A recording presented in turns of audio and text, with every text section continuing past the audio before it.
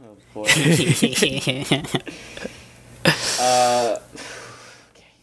Compose yourself. Hello, everyone. Oh, what? Oh no, what? I said compose yourself. I'm sorry. No, yeah, I gotta psych myself up like one of the many skaters on the show. Yeah. You know how they're always like, I have to focus. I have to get ready to skate. I have to have my heart broken. Only then can I No. truly succeed. I can't believe it that I'm skating with my soul and not with my feet. But also my- with his feet as well. Also with my skates. Don't forget that skating does involve skates. It involves so many quads also. That's what I've learned. There's so many quad things. They're like, oh, he did 4 quads. And I'm like, okay. Okay. We're getting ahead of ourselves. We're getting so ahead of ourselves, it's disgusting.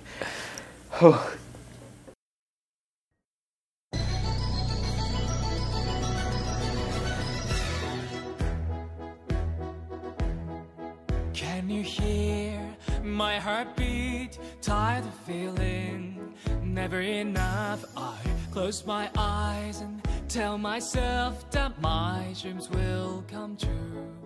There'll be no more darkness when you believe in yourself. You are unstoppable. Where your destiny lies, dancing on the blade, you set my heart on fire. Don't stop us now. The moment of truth. We were born to make history. We'll make it happen. We'll turn it around. Yes, we were born to make history.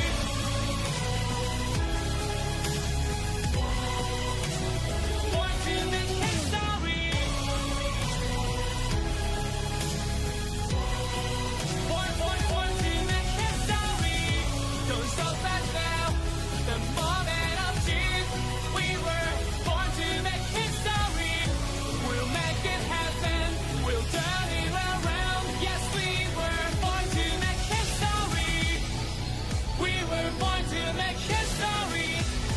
Yes, we were born to make history. Hello, everyone, and welcome to episode 10 of Chuchigatari Unlimited 10. Train Works. Double digits. We did it. We made it to to We 10. made it to the double digits. We did it. I'm very happy. I'm very proud of us, and I'm very glad that people have been so interested in our podcast that they've been donating to us for 10. Well, I guess 10 weeks technically, but 2.5 months Yeah. basically. Well, Yeah, that's what the math is. what? Yes. Is it? Yeah, 2.5 months. 10 weeks. 10? right? No, it'd be No. 20 weeks, John. shit. Yeah. Wait. 20 weeks. Would it be 20 weeks? Yes. Technically 22 because 22. the first 2 episodes were Oh, monthly. right. Yeah. That's right. 20. So we've 22. been doing this Shit. for half a year now almost. Hell fucking yeah, we have. That's right, and I'm bad at math, so that's okay. Anyway, we're just happy that you all continue to listen to this show and continue to support it, because this is why we keep doing it, because you all respond to it so positively. Anyway, I'm John. I'm the coach, and Rose and Trixie, you two have to fight over if you're Yurio or regular Yuri. Oh no, I'm just the skater who gets disqualified in the first round. Oh Don't mind no. me. Say that about yourself. No, you have like a really great like anime. Like when they have the ones who have the anime opening montages or Oh, like yeah. medleys. That's the word. That's you. And then you go out there and Oh, you yeah. destroy it with logic. Then I guess I'm Yuri before he makes a big comeback, ready to shake the world. There you go. Rose, which one are I'm you? Yurio. I mean, I wear the Suka jumps all the time in real life, so Hell yeah. gotta be. There you go. All right. We figured it out. Folks, this episode, rather, not this week. Same difference. Whatever. It's fine. We're not going to make this a weekly podcast. I'm not like You're not like foreclosing. What? Foreshadowing. There we go. I'm about to foreclose on my own dumb ass for saying all this stupid shit. Don't worry about it. We're gonna talk about Yuri on Ice this time. we all watched it, and hopefully you watched it too, because that's why we ask you to do it. If you don't, you're just missing out on good-ass conversation. You're just listening to us talk about something you won't even be able to keep up with it. You're going to be like, what are they talking about? Skating? Huh? JJ? Who's skating? JJ? Who the fuck is that shit? Who? What? Huh? Wow. I guess we'll just have to recount every single episode on this podcast for those who missed out. Episode 1, Yuri. He's on the ice. Episode 2, Yuri. He's on the ice. Oh, he was on the ice in episode 1, I guess, at his home rink or whatever thing. Yeah, he bombed it totally, but he was on the ice. Yeah, he was. He's on the ice at least once per episode, which, that just means that at the very least, nobody lied to us. Yeah. Like, Yuri is on ice. Yeah, Yuri's on ice, all right, that's for sure. Woo, boom, yay. Holy shit. You telling me there's skate shit in the show? Yeah. Possibly. I don't know. What? I think they're just good friends. On God?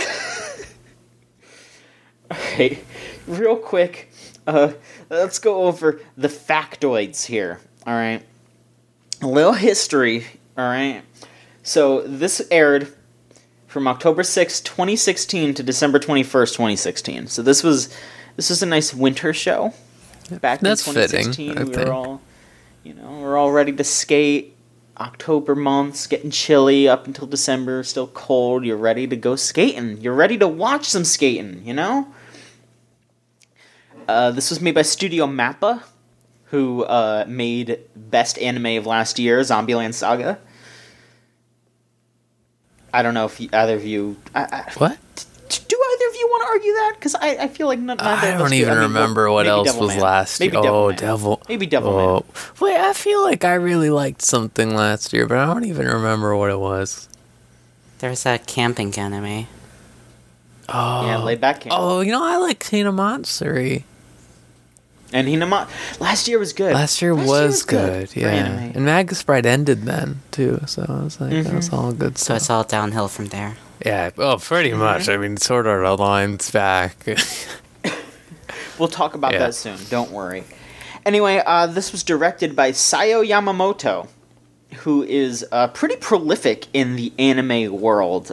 She also directed Michiko and Hachin, Hell yeah. as well as Lupin III, The Woman Called Fujiko Mine. So she's just been on a fucking roll, like almost her whole career. So good for her. That's basically it. I think we can move on to kind of discussing the show, because I don't want to just be like, here's what happens. I don't want to do that again.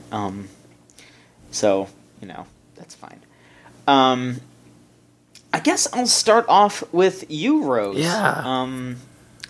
Why don't you tell us a little bit about how you felt about Yuri on Ice? So, I used to be a big proponent of reading gay manga, yaoi specifically. So, there are definitely elements of this show, which is a very, focused on a relationship between two men. I was very into that aspect of it to a degree, but I feel like a weird thing about this show is that, and you've said it before, John, as well, Victor feels more like the exact definition of a narrative driving force as opposed to his own character for a lot of the series. I feel like he gets better towards the end and starts to open up, Yeah. especially in those last couple episodes. Once episode 10 rolls around and it actually has Victor's inner monologue, I was like, oh, now he's a character. Yeah. But it was 10 episodes in, and even then I still was pretty frustrated about it because every single other character is just being compared to him. Yeah. And it just gets really old, and it's like, you'll watch a basketball game or something, and it's not like the commentators of every basketball game that you watch are going, oh, but I don't know if he's going to be as good as Michael Jordan.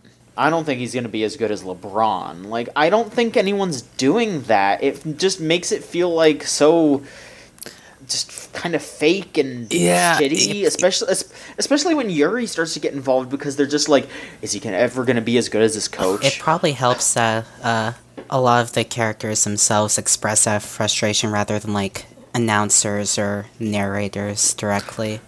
It makes that aspect a bit more believable, but even then it feels kind of tenuous. I don't like how, like, when, for example, say a couple of the matches or whatever, you know, where Yuri is losing and they're like, Yuri's in last place, by the way.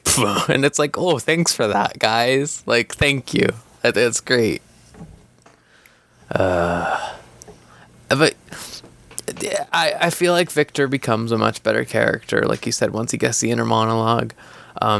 Once you realize, like, oh yeah, both of them, honestly, to a degree, are repressed individuals, Yuri and Victor. Yuri just sort of represses himself, and then Victor just sort of, like, that happened to him naturally as he was just trying to pursue perfection and stuff like that. Yeah. And I think that's a lot more interesting when you realize, oh, these are two people who are not very good at relationships, trying to figure out what the hell's going on with each other. And I like that to an extent, but I do feel like for the first, like, 8 episodes or 9 episodes, it is a lot of, like, why is this happening? Like, what is going on? Why, like, it's just, like, Victor being really weird and then Yuri being like, but I gotta do it for him. Whoa. Yeah. And it's like... For a lot of it, there's this really weird and almost gross power dynamic thing of Victor, like, being this, like, just way more famous and way more powerful man, like, not even necessarily domineering over Yuri, because there's times where they kind of, like, swap back and forth, which I'll touch upon later why that's kind of weird, but, like, it's just, like, you know, it's like fucking...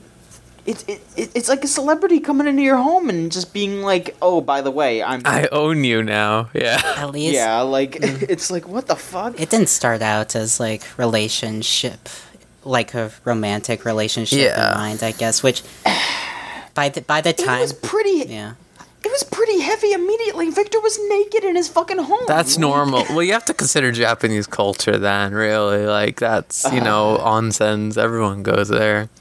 I mean, it's just like, it was very sexually charged, Sure. though. It is a very sexual show. And that's not the problem. Eros. Like, you know, it's like you know, there's parts of the show that I think are inarguably good. Like, in a normalizing of homosexual relationships, I think that is inarguably a good thing. And Yuri on Ice deserves to exist almost, like, I don't know if saying purely based on that would be good, but it definitely gives it a lot of points in its favor. But I just think that that they really could have done a bit better setting up these characters and making them a lot more believable. Yeah. To just make it better in general. I feel like there's just not enough time dedicated to character building. No, not at all. I would say that a lot of the issues with the show stem from the fact that at least the first half is really not well paced at all. Yeah, I agree. It flies by in such a ridiculous manner. Yeah, and I was actually like, it's good that you say that, because like the second half of that anime is much more interesting and like fun to watch, I think, than the first half. Once it gets to Moscow, that's when the show picks up for me, because it actually feels like characters are for real developing and actually having conflicts. They spend so much time on Yuri versus Yuri in the first, like, 6 episodes to, like, nothing. Like, it doesn't build them up at all. It's just like, they both really like Victor, and it's like, that's what comprises all of them. It almost feels like this was, like, season 2 of a series. Yeah, it does. So, I was gonna say, at the end of this show, like, Victor's like, oh, I'm gonna re-enter the competition. I almost feel like it would have been smarter for the first season of the show, because, I mean, they're making a movie, they'll probably make another season, whatever, but I feel like it would have made more sense if the first season was more about Yuri looking up to Victor and trying to be more like Victor, and then eventually getting Victor's attention, and then season 2 was Victor being his coach. That would have been... It just... Yeah. Or I feel like even just having, like, an OVA beforehand about Victor purely would have, like, been a good thing, because then you'd have an idea of, like, oh, this guy is a real, like, fancy skater, instead of just being told, oh, no, this is the most amazing skater of all time. Like, you're just told that, like, over and over again. Yeah, you almost never see him skate. You see him skate, like, once or twice, ever. Yeah. But yeah, hey, let's see, let me think of a couple other things. The Italian incest man is the weirdest character in the entire show. And that's saying something. I mean, yeah, like, there were two characters where I was just sitting there like, what the fuck is going on? Like, yeah, there's that guy, his name's like Michael, something like that. They just call him Mickey. He's the Italian dude, and he's just got, like, a fucking weirdo sister complex thing. To an extreme degree, to where, like, his entire, like, final, like, skating bit is him, like going, oh, my lost love, because his sister said you need to go outside when he said that. I can't tell if, like, the emphasis they had on it being 100% not sexual made it weirder or not, because they really wanted to emphasize, hey, he's not boning his sister, so it's fine. Yeah, but it's not fine. Like, that was so weird. Like, and then, like, when she's, like, crying over him skating, I was like, oh, what is he trying to say? Yeah, like, she has, like, her fucking awakening, like, no, I shouldn't have, maybe I should let him fuck me. Like, no, stop! Like, it's not good. It's not fucking good at all. It's just scary, weird. And I don't like it, and it's gross. Ugh. And then the other one that was fucked up, which I'll just say it's fucked up for a reason that I'll mention here. It was I think it was Chris, the Swiss guy. He just nuts. He nuts on the skating rink. He fucking comes while he's skating, and it's like, and there are children present, sir.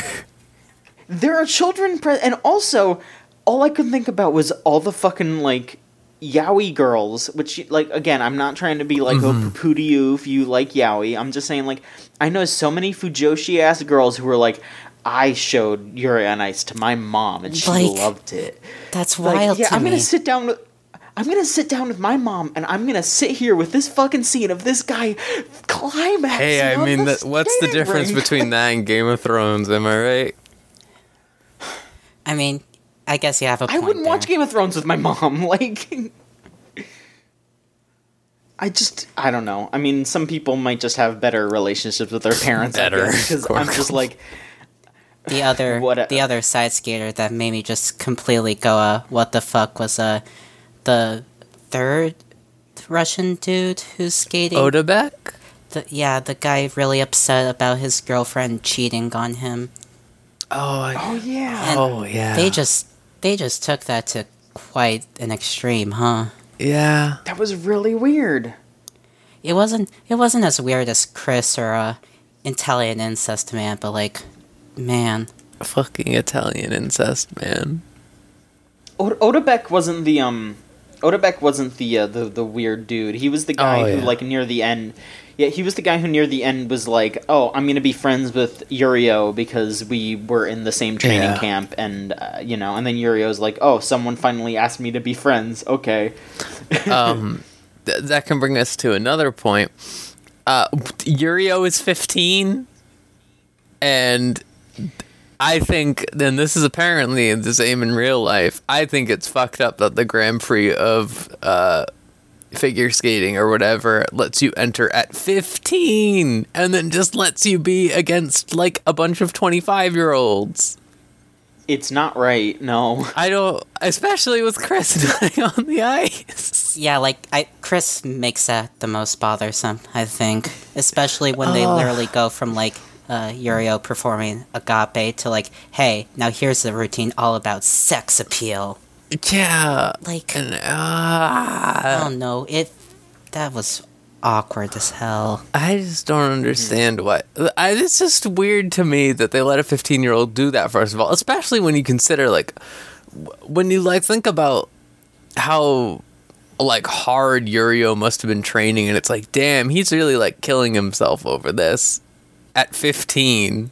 And it's like, I don't like that. But also, like, even besides that, Yurio being 15 makes me uncomfortable in, like, a large amounts of this show. Like, the entire first part being, like, Eros and stuff like that. And then, like,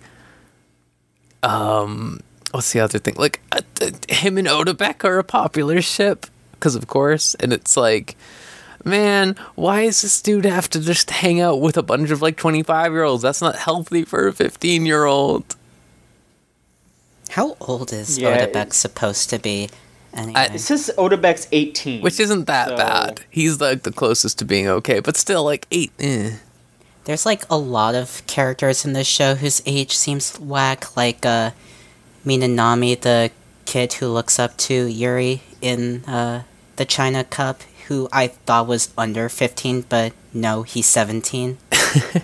Like, I was just, like, digging that out and then, like, remembering how, like, every character was, like Yuri's friend who's a mom or whatever. It was, like, going, like, all, like, nosebleed hard eyes over Yurio, and it's like, he's 15! I don't know.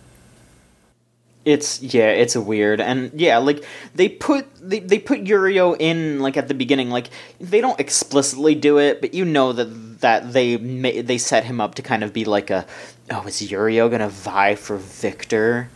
Oh, is he gonna be Victor's pupil, and then that's gonna be their thing? Because Victor, he gets close with his pupils. Like, no, that shouldn't be it. No, don't do that. I did like, no. You know what that reminds me? I did really like how a running theme with the show was that Victor apparently just threw a rose at fucking literally everyone who has ever been a figure skater.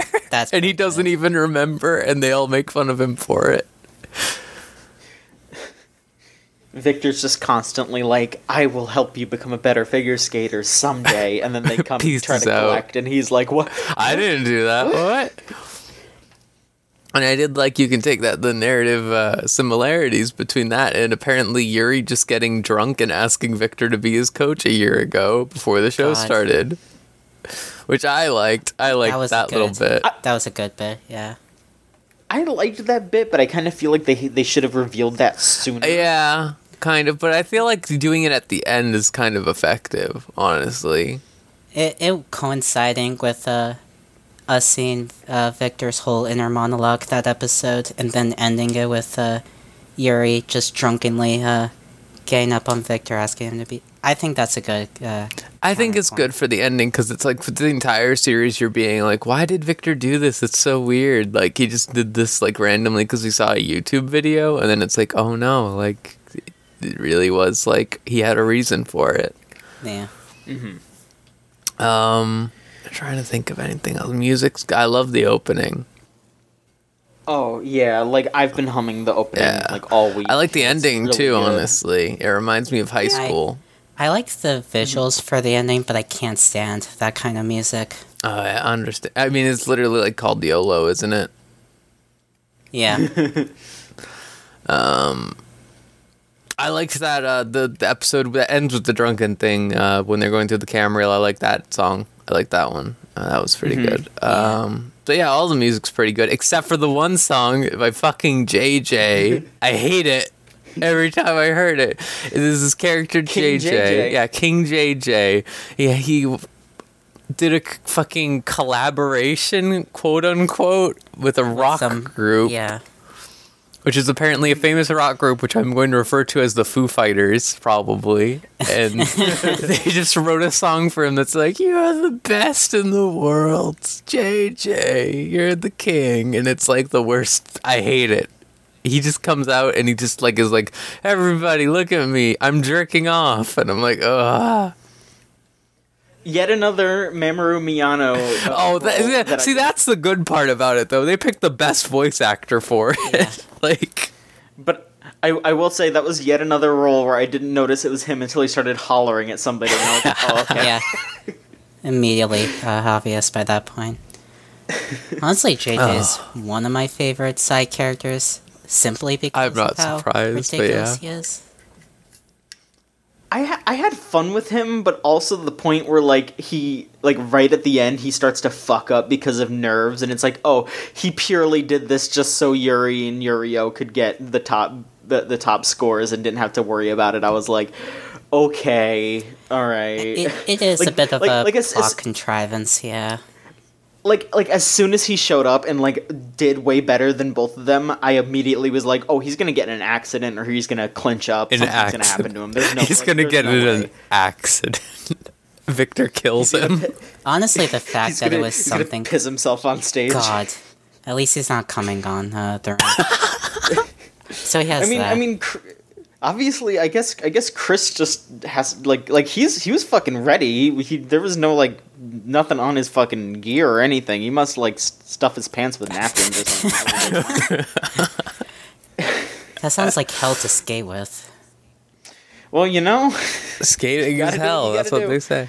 Yeah. if you know what you're gonna do, you're gonna prepare for it, right? Yeah, I guess. Honestly, the fact that JJ failed to something as, like, mundane as nerves is honestly a relief. Because I didn't want them to go the oh no, he's in an accident sort of thing.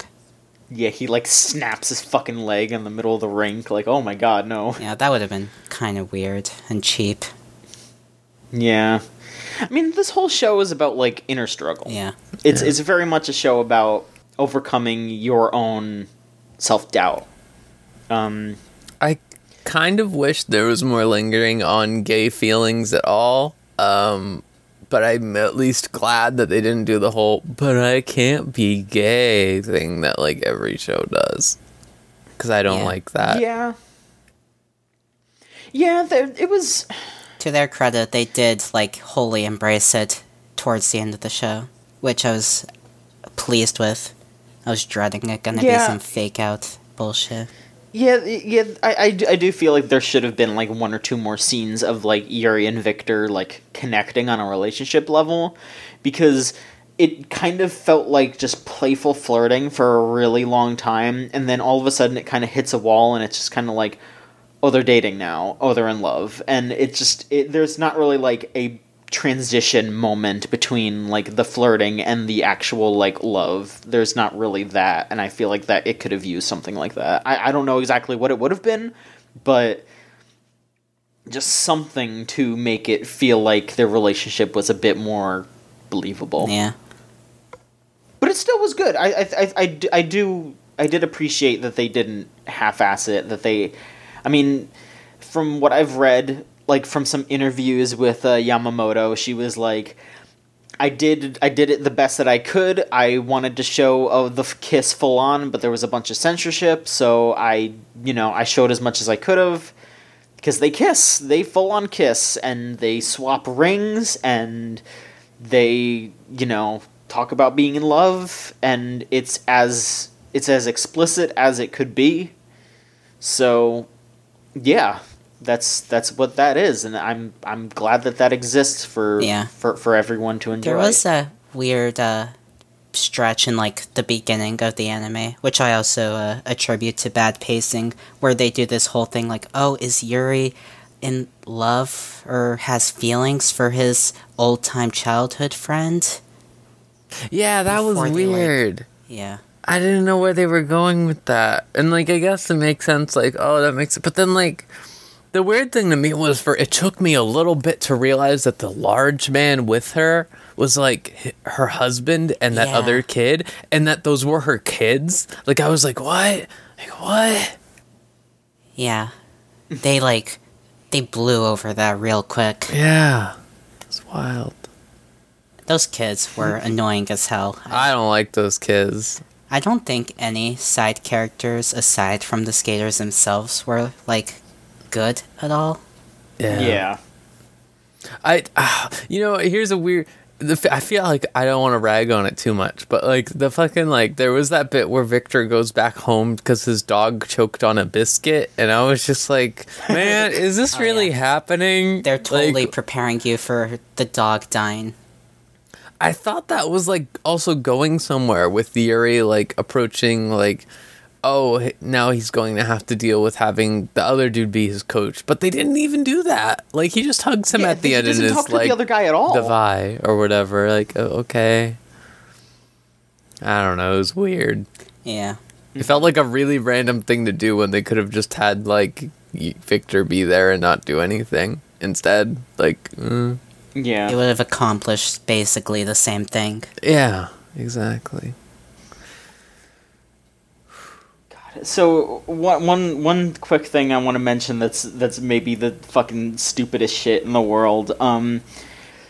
So you may have noticed while watching the show that in the last episode, one of the characters was dressed in a very specific way. That is because in just an episode of South Park, there is a scene where it shows someone's browser history and it shows that someone had looked up Yuri on Ice. So, to reference that... Is that why they... There's a short flashback of JJ, and he's dressed up like Cartman. So that's why worst. they did that, okay. Yep. It's because, like, for some reason, one of the South Park animators just slipped a Yuri on Ice reference in, so Yuri on Ice was like, okay, we'll make a South Park reference back. It's fucking weird. That was easy. I rolled my eyes super hard seeing that, like... It's so stupid, yeah. God. But yeah, I mean, this is a very well-regarded show. I mean, just like looking anywhere, it just talks about how well-regarded the show is. It won a bunch of the Crunchyroll Anime Awards, which probably doesn't fucking mean anything. This is Crunchyroll. Yeah. Like 7 shows are there.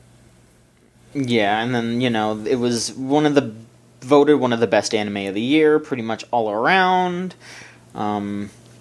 Sold like crazy, and now there's a movie coming out this year. I'm interested in watching that now, honestly. Yeah, I don't know where they could take a movie sequel to this unless they're preparing for a second season or something. Yeah. I guess we'll see. It's called Yuri on Ice, the movie, Ice Adolescence. Oh shit! It's about Yurio. I hope so. I like Yurio the most. That's what I think. I wish the entire show had been about Yurio. Honestly, yeah. Mm-hmm. Shadow the Hedgehog. Hell yeah. Shut up, Rose. So Yuri on Ice also has this like special that was in the last Blu-ray edition. That's just like 2.5 minutes of Yurio skating to some Guns N' Roses ripoff. Oh hell yeah! While looking slick as hell. Oh man, I didn't see that. And he's yeah, it's pretty much exclusively like, oh hey, look how well we can animate Yurio. But it's fine. I wish the whole show had production values like that during the skating. Yeah. Yeah, I will say it's a very well animated show, and this was one of those shows where this is around that point where a bunch of people were pausing and finding smear frames and being, oh, it looks like shit, and I feel like I probably did something like that too. Like, I was like, oh, look at how stupid that is, because I was dumb 3 years ago, but I don't know. Honestly, I remember watching the show and bouncing off of it pretty hard the first time I watched it, just because I was like, I didn't like how the characters were paced, and I mean, it feels like it was a lot of the same complaints that I have now, but, watching it for the show and getting through those, like, poorly paced parts and getting to the end, I definitely feel positive about it, but not like, I'm not like in awe of it. I don't think it's like one of the best animes ever. I don't think it's like top notch, but it's still pretty okay. Like, it's still definitely worth a watch. It's a fun watch, and I would recommend it to folks. What about y'all? How do you feel? Trixie, how do you feel on the whole? about your? I wish I could like it more. I really think the first half of the show tempered my enthusiasm for it greatly by the time it actually started picking up. But it's not bad. I can say that much with confidence. Sure. Rose, how about you? Yeah, pretty much the same. That first half is... the first half... So, like, when I was talking to Robin about all this show beforehand, we were talking about how, like, it's a very, very sports anime. It's very sports anime despite everything. Oh, absolutely. And that first half is the worst of sports anime. Like, straight up. Like, it's all of that exposition with, like, no character groundwork or, like, anything. And it was just like, yeah, we need to tell you about how dramatic this rivalry is. Why is it dramatic? Well, like, you fill in the blanks. And it's like, no, I don't want... No. Yeah. Honestly, if there was even, like, a single additional episode in the first half to just slow things down... That would have probably helped me on board with the show more, but... Yeah. Yeah, I like, another big complaint I feel, especially early on, is when they just kind of keep introducing skaters and they don't really do anything with them after that, like, first or one or two episodes. And it's just like, oh, here's this random skater, here's his thing, and then he never shows up again. Which is like... And I'm just like, okay. Which is like why, by the time they get to Moscow, it feels more consistent, because those are the skaters that you'll see for the rest of the show. So they actually get stuff. Yeah, and they'll bring up, like, one or two more, and then I'm just like... And then basically that's just me, like, rolling my eyes for 3 minutes while they do their skating routine, because it doesn't mean anything. It's just like, oh, here's this... I think it was like a Taiwanese guy or a Korean guy. Oh, what, Pitchit? Yeah, he's a Korean dude. Oh. Yeah, the Korean dude that shows up for like a second, and then he just loses, and then that's it. And it's like, why did I watch this? Like, why did I watch this guy just show up once and lose? Like, that was a waste of 3 minutes of animation. Like, you could have brought back someone else to build on them. When they kept saying, like, Pitchit was the first Southern Asian, like, skater to ever make it to the first, I was like, man, I want him to win. Like, I just want him to win. He's, like, going fucking hard in on this. Like, holy shit. You know, I mean, I guess we all kind of feel the same about the show, that we think it's good, not great. Yeah. If there is a second season, I really hope it's paced a lot better, at least. And gayer. Absolutely. They at least have the groundwork now to, like, actually propel the show forwards better. Yeah. For real. And gayer, yes. Isn't it a manga? Don't they have a manga? I don't think so. I believe thought it's they an have a original, manga. but they do have manga spin-offs for this. Here, I'm looking it up. There's a manga. It's a spin-off, though, right? Let me see. There seems to be a manga. Yeah, it's a spin-offs. Spin-offs. Okay. Alright, well, how about we read off some opinions and answer some questions about Yuri on Ice from the listeners. Hell yeah. First off, from an anonymous user, they say, hey, so JJ is hot, right? And it's not just because of his Canadian Tire sponsorship. I would say he's handsome. Really? Yeah. Well, Honestly, I think so. I don't know that he's, like, my definition of a dude being hot, but I can see where Anon's coming from. I mean, I guess he's a little too cocky for my taste, I guess, but, you know. If you do you. If Yuria wasn't 15, he would be my type. So Victor is the one who is my type out of all these people. That's what I'm gonna say. Because he's fucking weird. Wow. Every time he says "wow," Yeah. I'm like, oh, this is great. Wow. Like when He does he slides all that, like, English in for no reason, even though he's Russian. like when my favorite one was when it was the next episode preview for the last one, I think, or for the second to last one, where Yuri's like, they're like, oh, it's Christmas is coming up. What do you want, Victor? And he's like, I don't know. And what are you gonna get me, Yuri? And Yuri goes, something round and gold. And he goes, wow. I was like, whoa. Wow. Like, fucking. God. All right.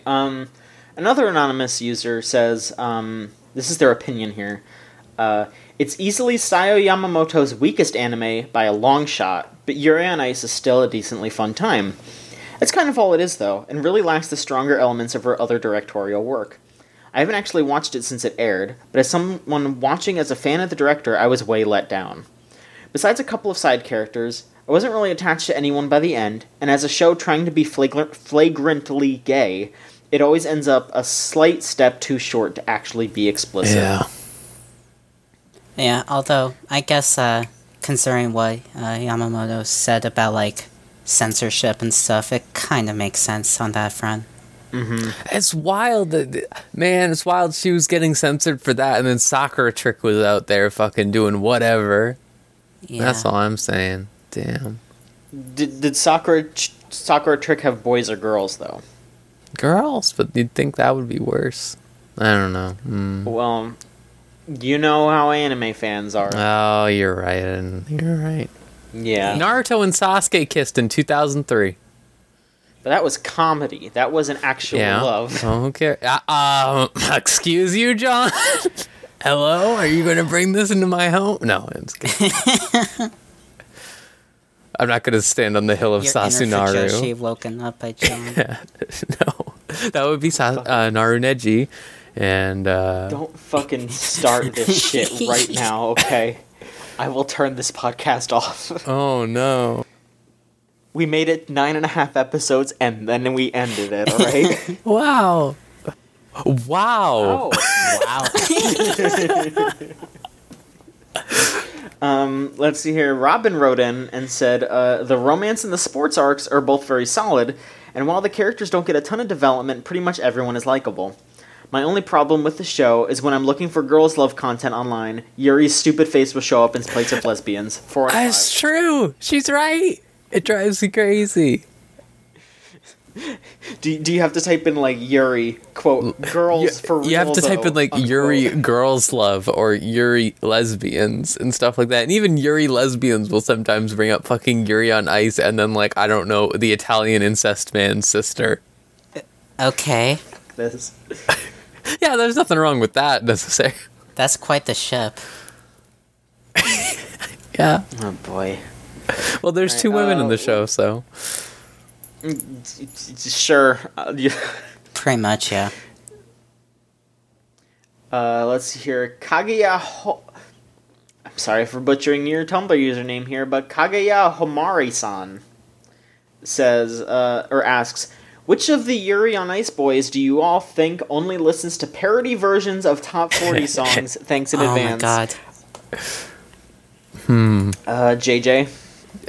I would say JJ. Yeah, you know what, JJ. Wouldn't it be funny if the rock band he worked with was fucking Weird Al or something? Like, he's just dancing Foo to, like, Fighters Eat It. featuring Weird Al, yeah. Yeah. God. Honestly, JJ strikes me as the type to listen to parody songs entirely seriously. Oh, yeah. Oh, no, you know what? The band is Tenacious D, so it can be Foo Fighters. Oh my god. Yeah, the Foo Damn. Fighters drummer or whatever. Yeah, he listens to fucking Tenacious D. Okay, wait. I bet Victor does.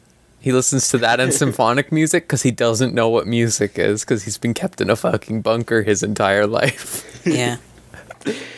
He listens to, like, fucking those, like, symphonic covers of songs. Just, like, skating. He listens to skating the around Leet to, like, Street violin Boys. Yeah, violin versions of Eye of the Tiger. Just like,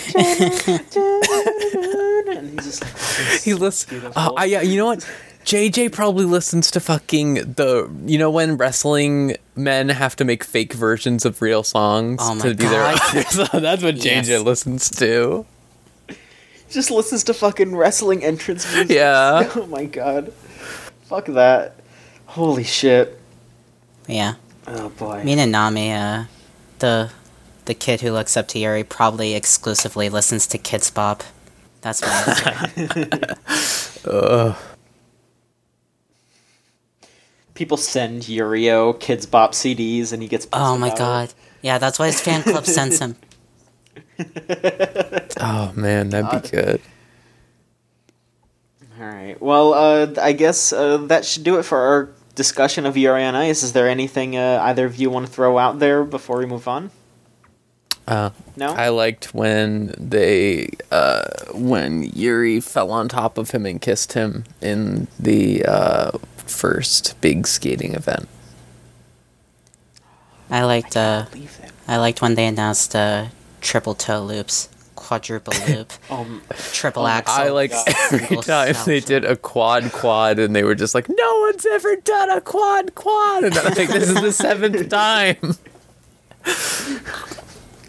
Honestly, that's pretty hype after a certain point. Like, I'll buy into that.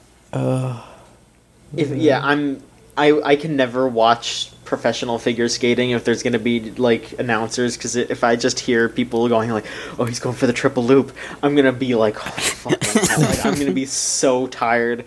The announcers during the skating are like this episode's version of the fucking Lane Taxi. Like, I don't want to see that shit anymore. Please put it away. I'm done. Alright, well, that'll be it for our Yuri on Ice discussion. Thank you two for joining in, and thank you all for watching it with us. We'll announce the next anime at the end of the show. How about we move on to talking about other stuff that we've been watching lately? Trixie, why don't you start this time?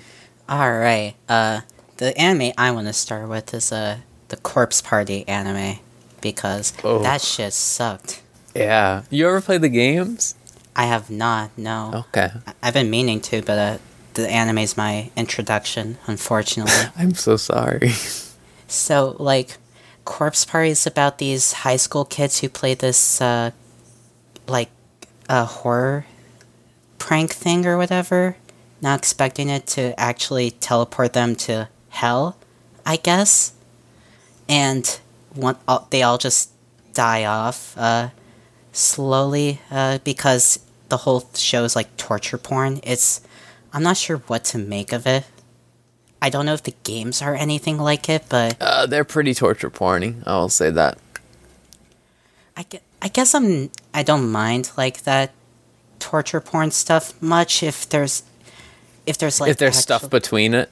Yeah, but it's just like it gets exhausting to just watch elementary schoolers and high schoolers just die without like any semblance of logic or reason to it. Like, it's only 4 episodes, and by like the halfway point I just was done with it pretty much.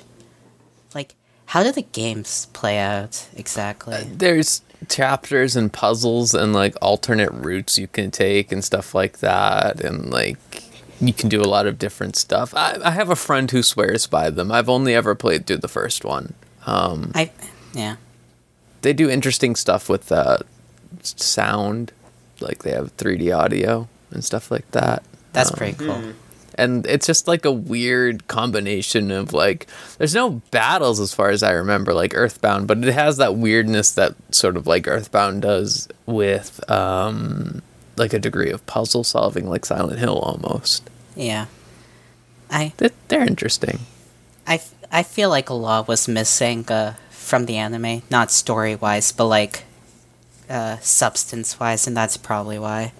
Would you say this is like the Danganronpa anime? It's way worse. Wow. I mean, I've not played Corpse Party, so I can't compare it directly to the game, but I felt like I was missing everything but the death scenes from the game. Sounds bad. Yeah.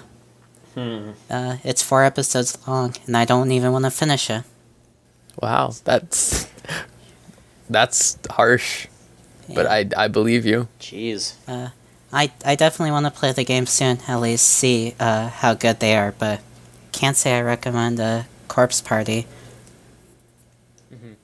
Alright.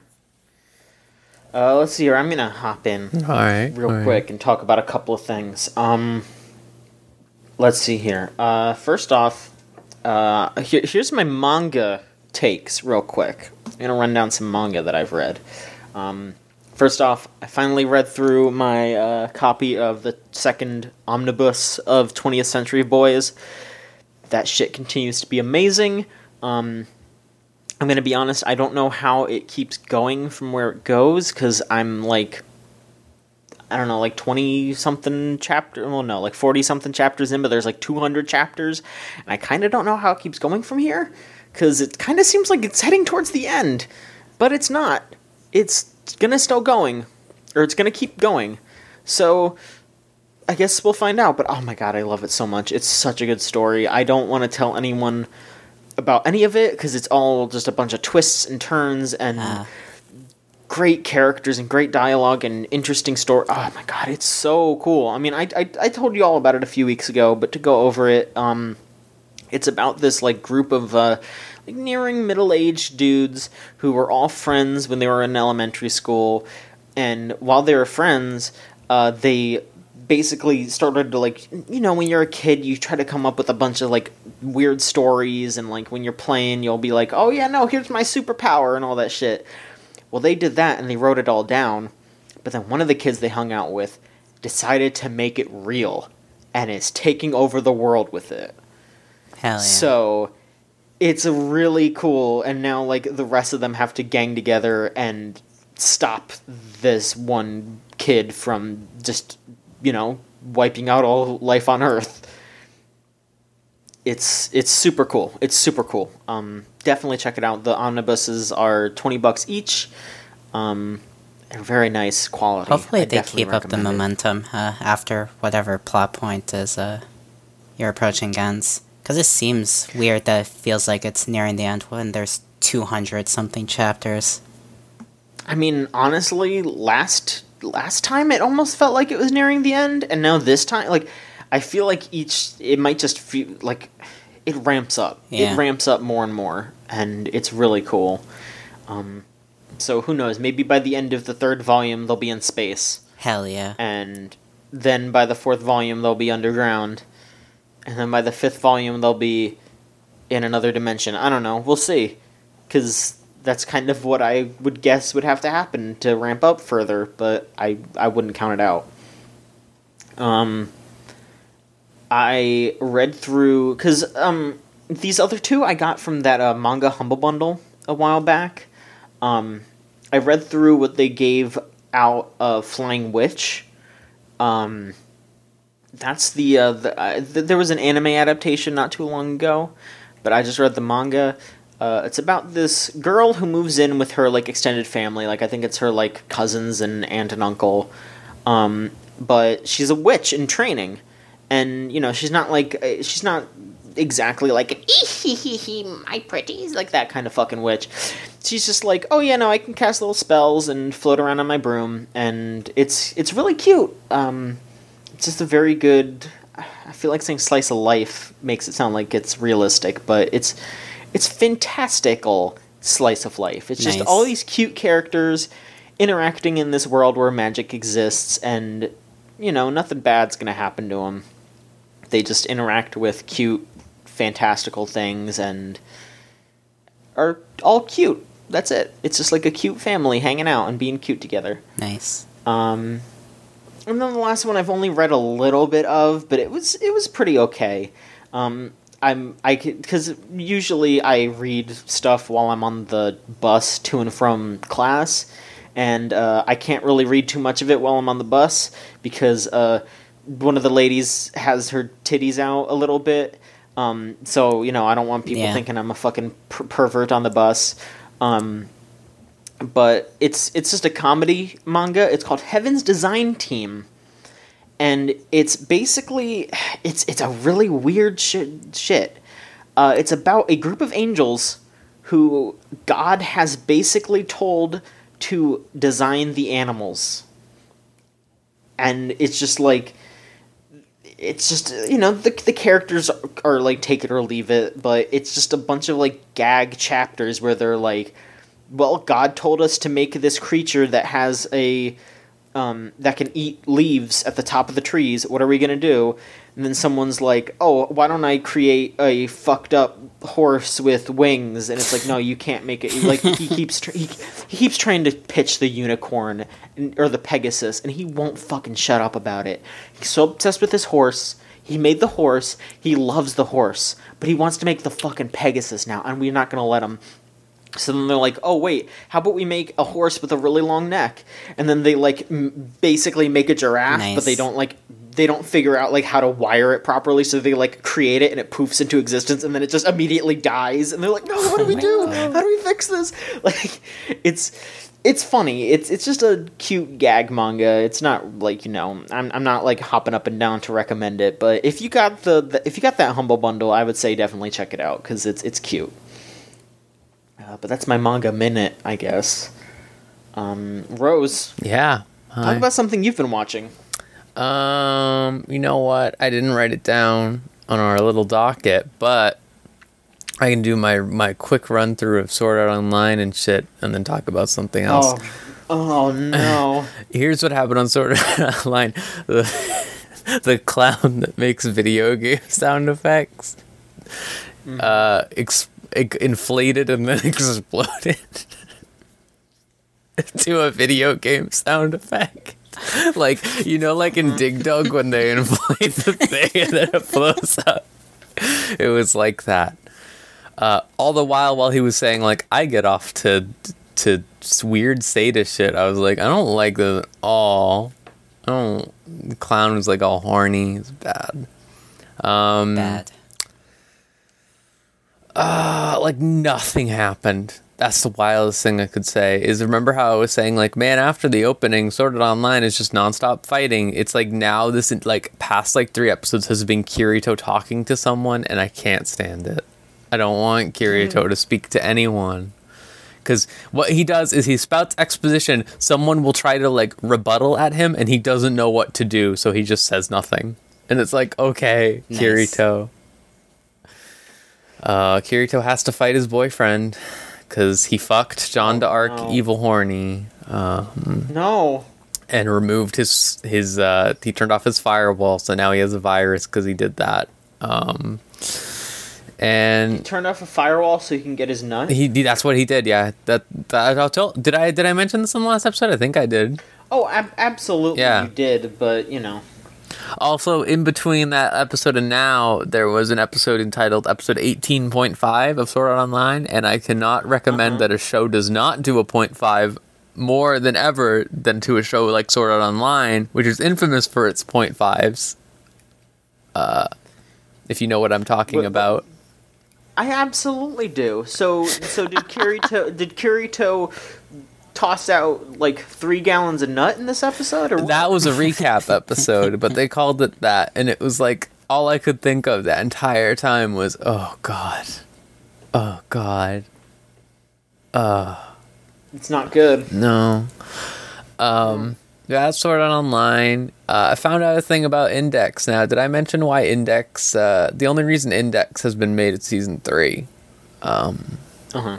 This makes a lot of sense to me, because I was thinking, like, man, Index is very generic light novel material, and everyone likes the spin-off more, Railgun. So why did they make Index 3 after all these years, not Railgun? And like they did announce Railgun 3 recently, but I was wondering, I was like, why? The answer is because fucking Index has this stupid arc called World War 3, where World War 3 happens, and then there's a spin-off, and the 3rd season of Railgun will take place after that. They wanted to make an anime for the spin-off, which is about Accelerator, the white-hair edgy boy, but they couldn't do it because it wouldn't make sense without what happens in that one arc of Index. So they made a 3rd season of Index like fucking 10 years later so that they could make the Accelerator series. Pretty good. And that's some weird, but next level okay. bullshit. That show's been fun just because it's Accelerator saying shit like, this level of darkness is still pretty weak sauce and stuff like that. And, you know, I like that. But the vast majority of what I've been watching in the past 2 weeks is I finally convinced my roommate to watch Gurren Lagann. And that was the first. Congratulations. Yeah, thank you. It's, you know, it's my favorite series. And this is my first time watching the actual series since like 2012. Oh wow. Because I watched the movies, right? Because the movies are better. I want to say that right now. The movies are better. I can say that definitively after this rewatch. But I will say, the movies do lose something, which is that I feel like the emotional stuff in the core series of Gurren Lagann is actually still pretty good and like really, really like well written. Like a lot of the stuff about like Simone coping with communist stuff and death and things like that and moving forward is handled better in the show. It's only like 2 episodes of that. Everyone always complains about the communist depression arc or whatever, and it's only 2 episodes. 2. I don't know. Yeah, that's like not that much compared to... That's nothing. Yeah. I feel like people just were like weird about it because of like the traditional Gainax pace is usually so insane. But like that, and then there's also stuff in the second half where Rosu, the character of Rosu, is examined, and like how he ended up being the way that he is in part 2, and like his life and all this other stuff. That's a lot more interesting than what they do in the movie, because what they do in the movie is basically Rosu acts like a dick in the second half of Gurren Lagann. He's like this very big like political man, like trying to like do everything that's right politically and stuff like that, and it ends up blowing up on him, and he ends up trying to kill himself after all that. And they spend like an entire episode around like that last bit. It's really good and effective. But in the movie, what they do is, instead of it being portrayed as like, oh, Rosu was trying to do what he thought was best because of the way he's lived his life and all of these things he's done, they just portrayed it as, man, Rosu was stupid, and then he tried to kill himself, which is also stupid. What a stupid thing. And it's like a lot less effective, you know? Like, it doesn't feel very emotionally resonating to just be like, yeah, this guy was stupid, and then he tried to be an idiot after. I don't know. That said, I'm so glad for most of what the movies cut out. The entire Hot Springs episode, which is one of the worst things I've ever seen in my life. Yeah. I tweeted about it, but it is incredibly bold that like Kill la Kill is if they made the Hot Springs episode of Gurren Lagann into a full anime. Like, that's incredibly bold of them to do that when that's easily the worst episode. But like all the fight scenes in the movies are better. They like really streamline a lot of the stuff that was unnecessary. Like, there's a bit near the end where in this original series they just kill off like everyone for no reason. And that's gone in the movies. They don't do that. They do a lot more interesting stuff. They made it so that the little pig mole, the little tiny mole, doesn't turn into a human in the movies. Thankful for that. Because fuck that. I don't want to see that. I don't want to see that ever. Horrible. It was the most unnecessary thing. Like, I remember when I watched it the first time, I was like, why did this happen? And watching this again, I'm just like, man, why did this happen? Did they explain that in the show? I can't remember if they like had a justification. Yes, they did.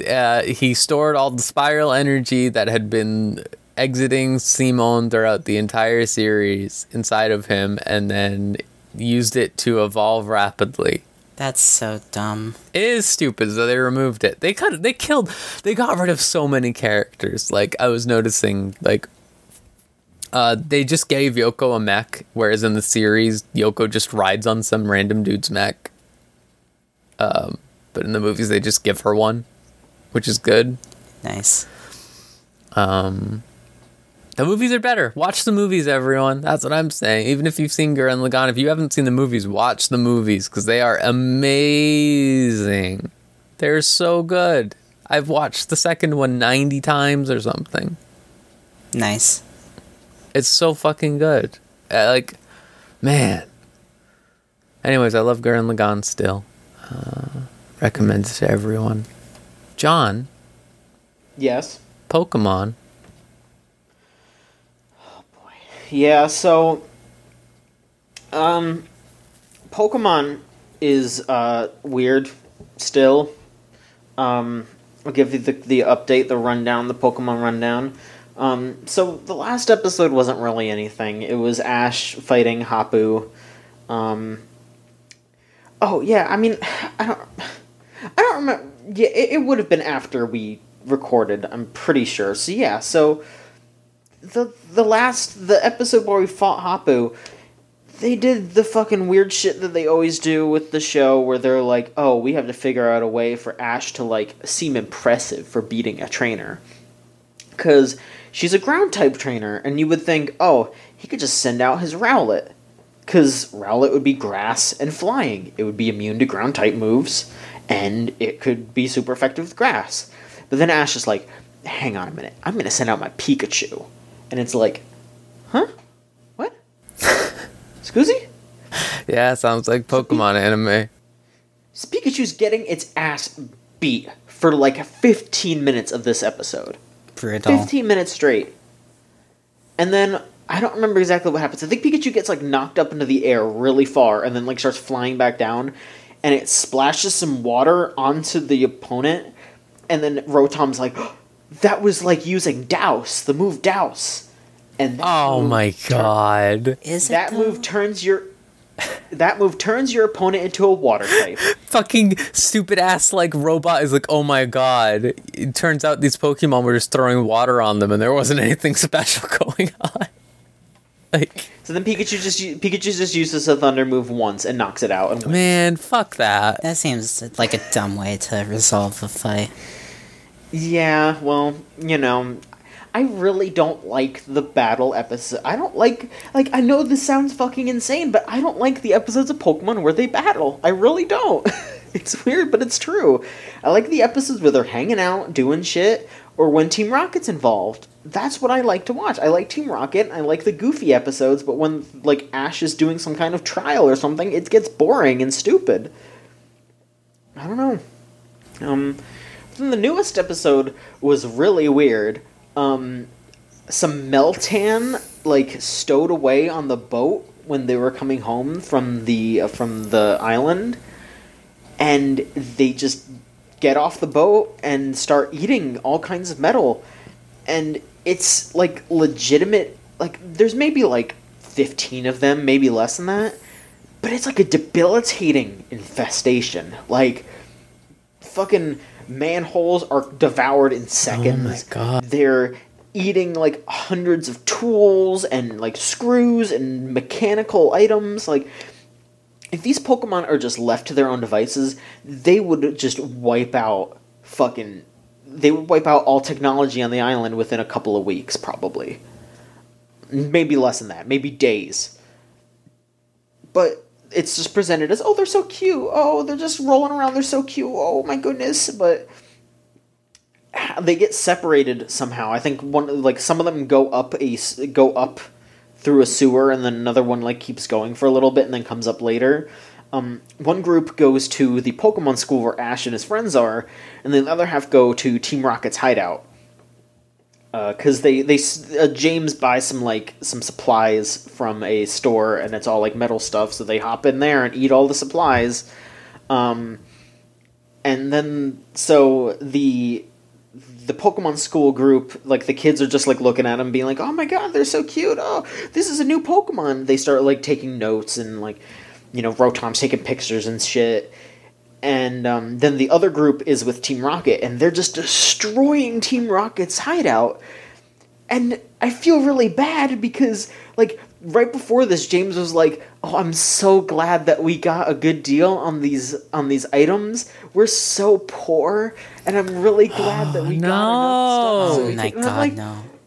I'm like, why did they like, Team Rocket's evil, but they're still like, we're so poor. And then the fucking Meltan eat all the supplies that he bought. They eat, like, their computer. They chew up James's bottle cap collection. Oh. It's so fucked up. Although, there is a really good scene where after they chew up the bottle caps and James, like, sees it, there's like a good 10 seconds where James literally just starts going like for 10 fucking seconds, and it's insane. Like, he sounds like he's turning into an ape. It's really good. But then like a bunch of the Meltan like climb up the Pokemon school and try to eat the like big bell at the top.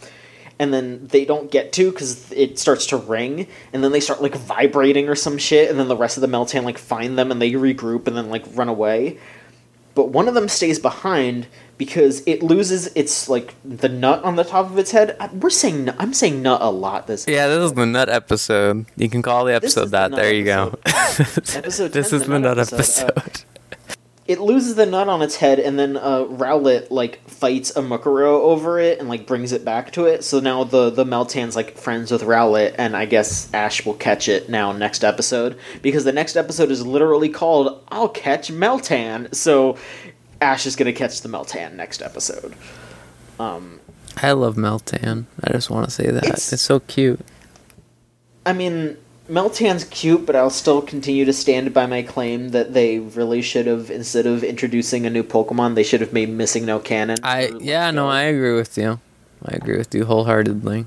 They are so cowardly about that. I was pissed off between that and the revive and under the truck instead of making it Mew. They should have put Mew under the truck. Or done like a little cutscene or something. Like that would have been cute. Like anything. There should have been a reference. Yeah, there should have been a thing where like maybe you like look behind the truck and like Mew is back there, but then it like runs away and it leaves. Like all I could think of with the revive was like, oh my god, Mew died. He died under the truck. They flattened it and it became a Ditto. God. But yeah, it's Pokemon's Pokemon. Yeah, I just hope that the next couple of episodes are going to be more fun stuff, because, I mean, so they've finished all the trials. Ash has finished all the trials. All that's left is the Pokemon and Team Skull. But, I mean, they're going to have to move on to Sword and Shield by, I guess, November. So they have until now. They have from now until November to wrap up Sun and Moon, I guess, right? Yeah. I mean, they've been going for so long, haven't they? It's been over 2 years. Yeah, 3 years. Yeah. Sun and Moon's lasted 3 years because it's been. And did this anime start right away? And Let's Go. I don't know if it started right away. I feel like people were talking about like the fucking X and Y one like forever, and they were saying they liked it or something. I don't remember. Or maybe I'm thinking of Black and White. I mean, the X and Y one lasted a bit because they did X and Y and then Omega Ruby and Alpha Sapphire, so they had 2 years to cover that anime. I don't know. I mean, I guess we'll find out, because, they have a few more months to wrap it up, and... I think like if they do a Team Skull arc and then they do Ash challenging the League, that they could fit that in pretty easily. Plus whatever filler they want to throw in. Because I guess they're gonna do at least one more Meltan episode until Meltan's just a part of Ash's team, and then they'll do whatever else. So I'm sure they'll have one last arc of each of the kids have an episode or something, probably, I bet, and then maybe one more like Ultra Recon Squad episode or some shit. I don't think there are any more Ultra Beasts that they haven't covered, but I don't know, we'll see. But yeah, Pokemon.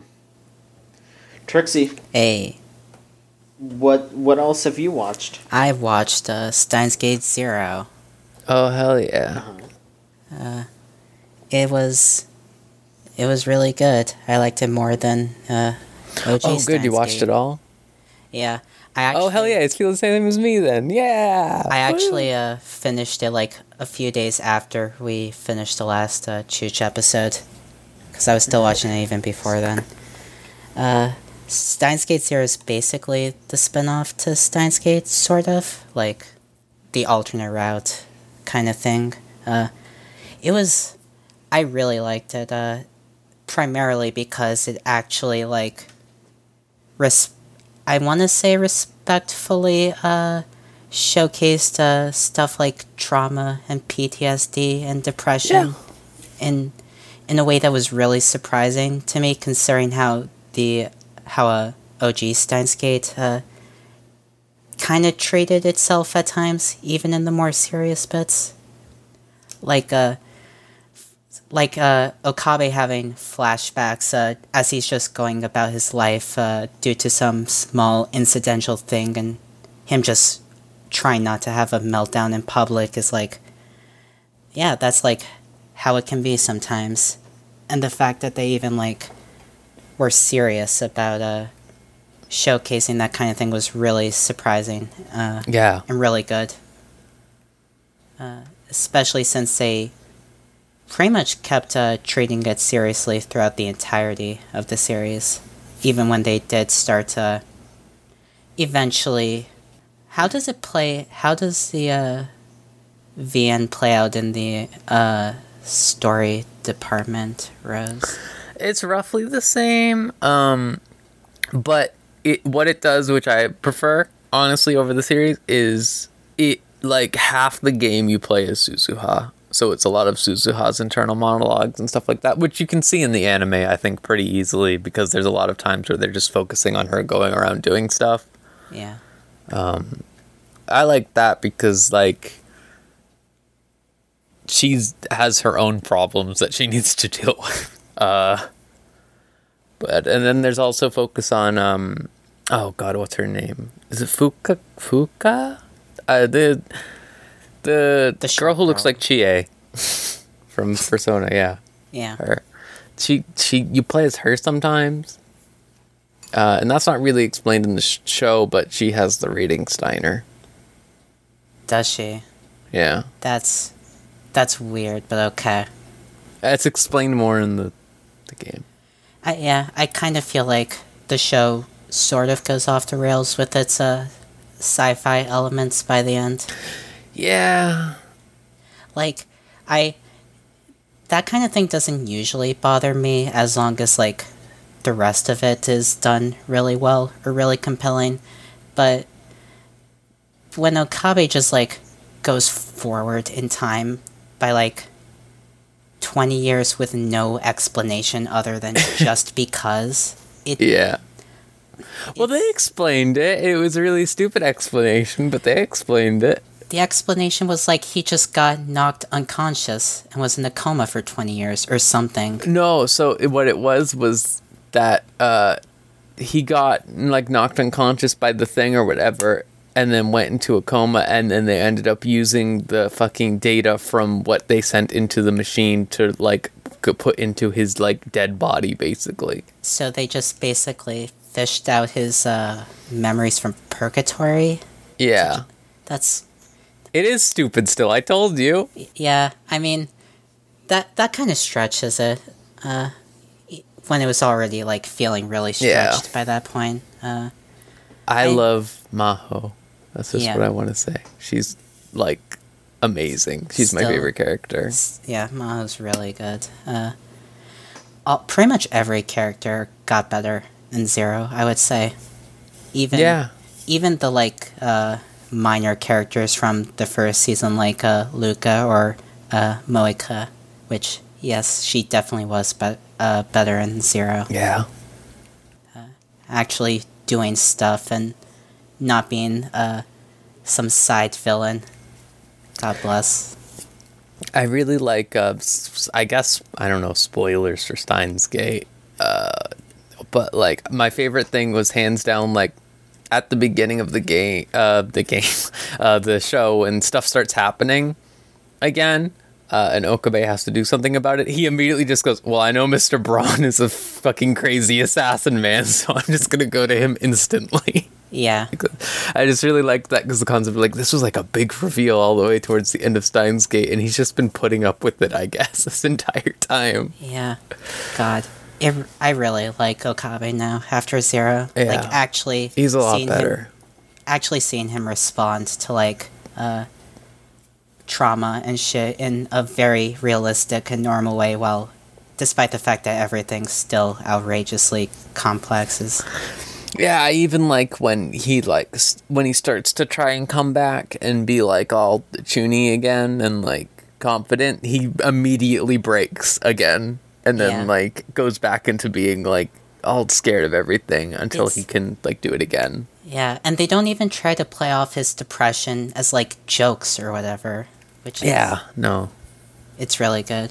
I would almost say that in Zero, reading Steiner was like a metaphor for like actually having flashbacks. It wasn't. Yeah. They didn't make it as direct of a superpower thing, as they did in the OG Steins Gate. Also, Zero has one of the best OPs ever, simply for the lyrics, "There is no God, wonderful new world." There is no God. Yeah. Every single time I was losing my mind. I was completely blown away by that. God bless. I really like the second ending also. Yeah. With it's just Kurisu walking. It's good. It's really simple but really effective. And honestly, after watching Zero, it made me want to just rewatch the movie. Just to see it from that perspective. I feel like Zero's like the more realistic approach to Steins Gate's story. Yeah, absolutely. Like The original definitely feels optimistic. I don't even say optimistic. Like, what's the word? it resolves itself like fairly neatly. Yeah, like Which- almost too neatly. I don't mind, but like after watching Zero, it definitely made me realize that Okabe acts way more naturally in response to things. Even just his decision not to fix everything right at the start, which was honestly way more realistic than just him being all gung-ho about going back in time. Yeah. But yeah. Apparently Steins Gate Zero being my favorite over the OG series isn't a popular opinion. Since That's crazy. I keep seeing people calling Zero like crap or like, which I guess if I focused in on the sci-fi part of it too much, I would have been disillusioned. But I don't know. The first series was about people making a time machine with a microwave. yeah. So honestly, who knows? Did you watch the Valentine's episode? Yes, it was. I love that. It was better than I expected because they kept all the men out for almost the Yeah. entirety. I just really like the ending. Yeah. It was kind of a weird OVA. It's like a sequel to an earlier episode, but Yeah. also its own. I don't know. It was. It's weird. It's filler. It's cute. Whatever. Steins Gate Zero is good. Okay. Thanks for the update. Rose, what else have you been up to? So real quick, let's see. I won't talk about Boogie Pop because I don't want to spoil anything for Trixie.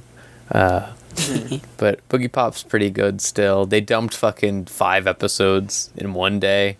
A couple weeks back. They announced it before the series started, Like, apparently. Apparently, one of the arcs was supposed to be just a 2-hour-long episode, but I guess instead they broke it up into individual episodes, which is why I think it dumped just- like 5 at once. I think it aired on TV as one full one. Oh, that makes sense. But then Crunchyroll just broke it up. It was pretty good. There's 18 episodes to this, which makes a lot more sense, I guess, because it makes sense to do a 2-hour one and then finish the same time every other season is finishing. Yeah. But it was good. I've also been watching Sengoku Collection. Y'all ever hear about that? No. What It's is it? weird.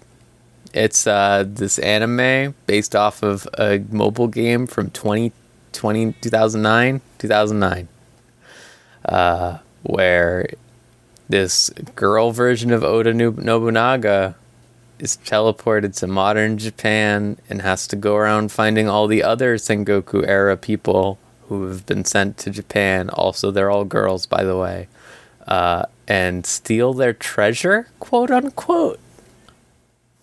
Nice. It's weird. What's the quote unquote? I don't know what the treasure is. I don't know if she just goes, "Can I have your treasure?" Then she points a sword at them and a light comes out of them.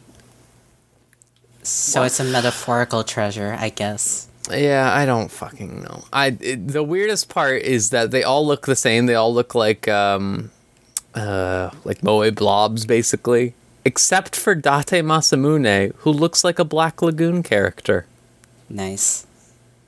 And she's just this giant, like, buff woman with an eye patch who has her boobs out. And it's really weird. And she's, like, drawn in a completely different style. Show's weird. I kind of like it. Because it's just so stupid, I guess. Like, because it's literally like, man, you know, fucking Hideyoshi, that guy who, like, was Oda Nobunaga's, like, right-hand dude. What if it's just a tiny anime girl who just loves to eat rice? What if? I can relate to that last part. Yeah. Makes sense. And That was they were based just off a really mobile stupid game. and everyone hates them. It's good.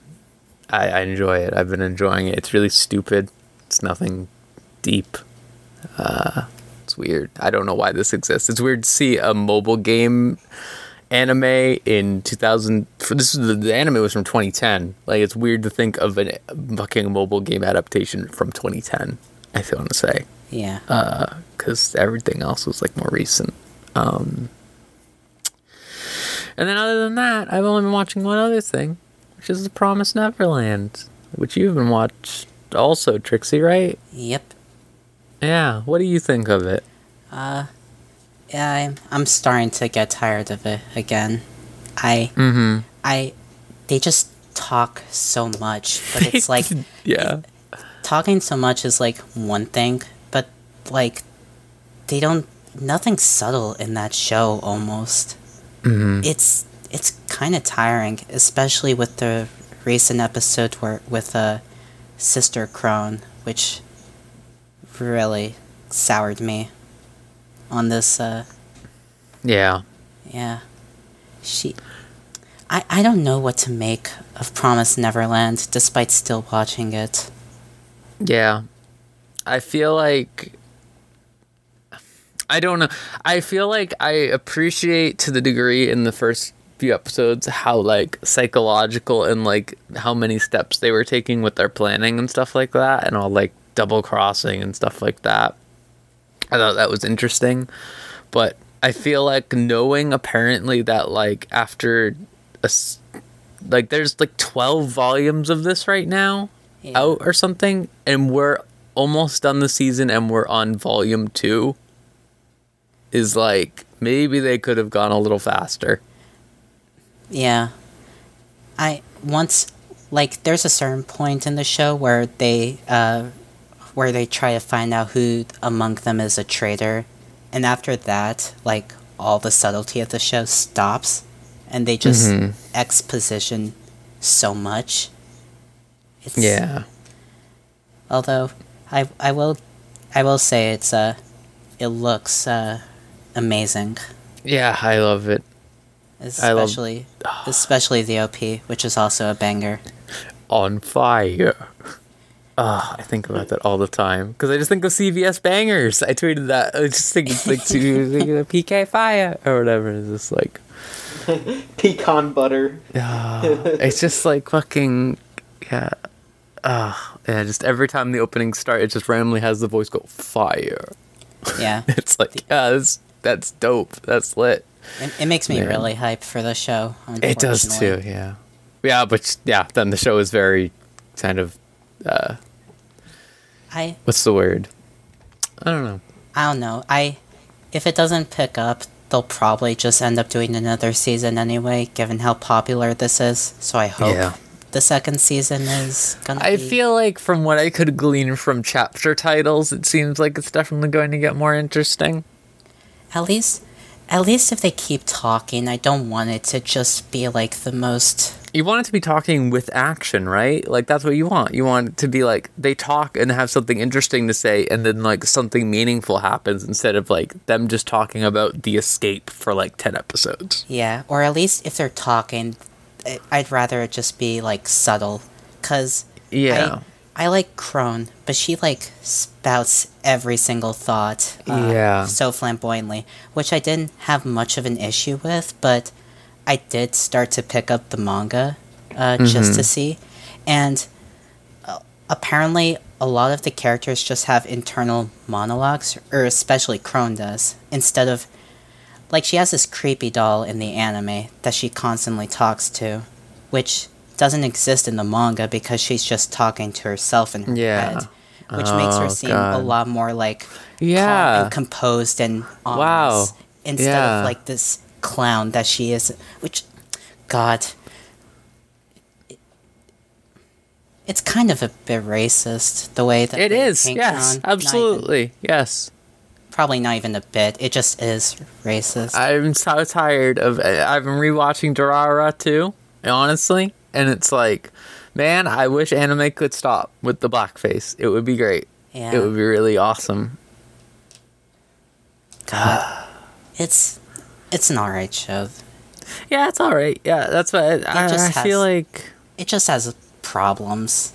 Yeah, I feel like the most interesting thing to me is I really like the dynamic between the mom and them, where it's like they know that the mom knows basically, but for some reason they don't think that she knows everything, and then she just knows everything and is just letting things happen. And I like that. Like, it's very interesting. Like, well, how do they beat that, right? Absolutely, and I think that's cool. But yeah, it's interesting. I like that. Yeah.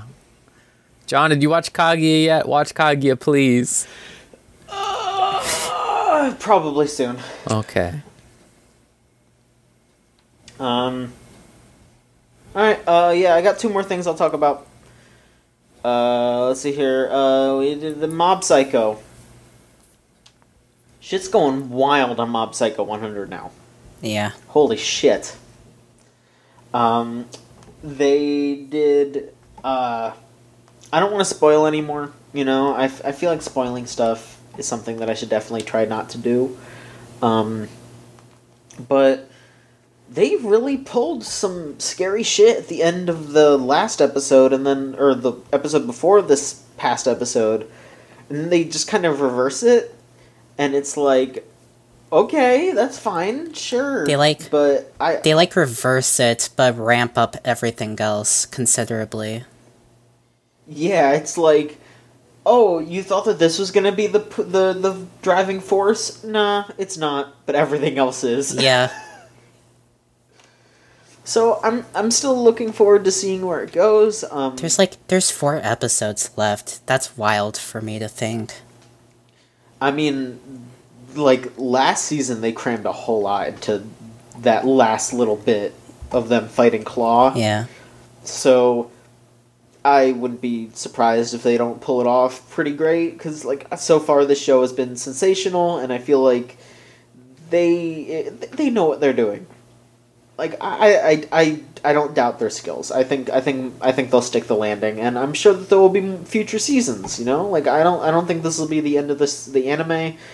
I bet Mob will keep going as long as they need it to. The manga has ended, so I mean, yeah, they might just. I don't know, like, if they're gonna end it this season or do another, but I guess we'll find out. Yeah. Has One Punch Man ended like the manga? Nope. Yeah, no, not even close. Okay, so that's just what One is doing right now, is just doing One Punch Man. Yeah. I feel like One Punch Man will, like, never end, honestly. It's like it could just keep it going forever, because it's just all parody stuff. Sure. But yeah, I mean, we're gonna get season 2 of that shit pretty soon, which, that's interesting, because I don't know if it's, like, they announced that it's gonna be on Hulu before they confirmed it for Crunchyroll. So who fucking knows if it's going to be on Crunchyroll? I don't know about that series. The lead animator's gone. Like, all of the other animators are not there either, because we're all working on Mob and something else, I forget. Did they change teams entirely? They changed studios, I think, didn't they? Oh my god. Yeah, no, people are like, this is not going to be good, guys. Sorry, like, in advance. Like, it will be surprising if it is, I guess, but... No. I mean, we'll see. I'm interested to check it out, but I'm not holding my breath that it's going to be anywhere near as good as the first season. Yeah. Which is a shame, because, like, the source material's good. Pretty much everything One touches is pretty good. But that's that. And then JoJo's. We got to it. King Crimson is here. Hell yeah. What a design. Seeing King Crimson, like, move around and talk is really fucking bad. It's not good. I mean, it's good, but it's also not good because it's fucked up. But I love it. It's good now though. I'm interested to see where it goes. You know, I'm still not like super into part 5, but it's I also really respect that they really did explain King Crimson. Yeah, like, did you understand how King Crimson worked from those episodes? I mean, I understood how King Crimson worked.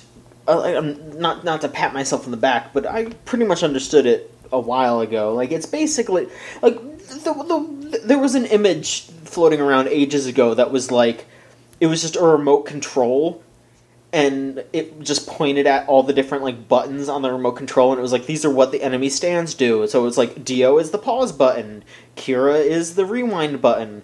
Like, King Crimson is just a next chapter. Like, that's the best way to describe it, is it's hitting next chapter button. Yeah. It's... Because it's like, everyone misses time except for King Crimson. So King Crimson can just walk around and react to stuff while it's happening, but you're not aware of it happening while it's happening. So, like, you kind of have to plan around King Crimson being able to like move around while you're like not aware of what's going on. Yeah. That's kind of what it is. It was explained not so great in the manga, or at least it was depicted very, very confusingly, which is why I'm glad the anime actually made it make sense. Yeah. They did a way better job than I feel like anyone else ever has, except for that one picture, I guess. But yeah, I guess we'll just see more JoJo in the coming days. Is there anything else either of you want to talk about before you go on to questions and opinions? I'm all good. Yeah, I think that's everything, honestly. All right. If you want to send in questions or opinions, feel free to send them in to videogamechoochoo.tumblr.com/ask. And, you know, make a little bit of a note that it's for anime, or at the very least make it obvious that it's for anime. You know, if you're talking about anime, we can tell that it's for this podcast, but whatever.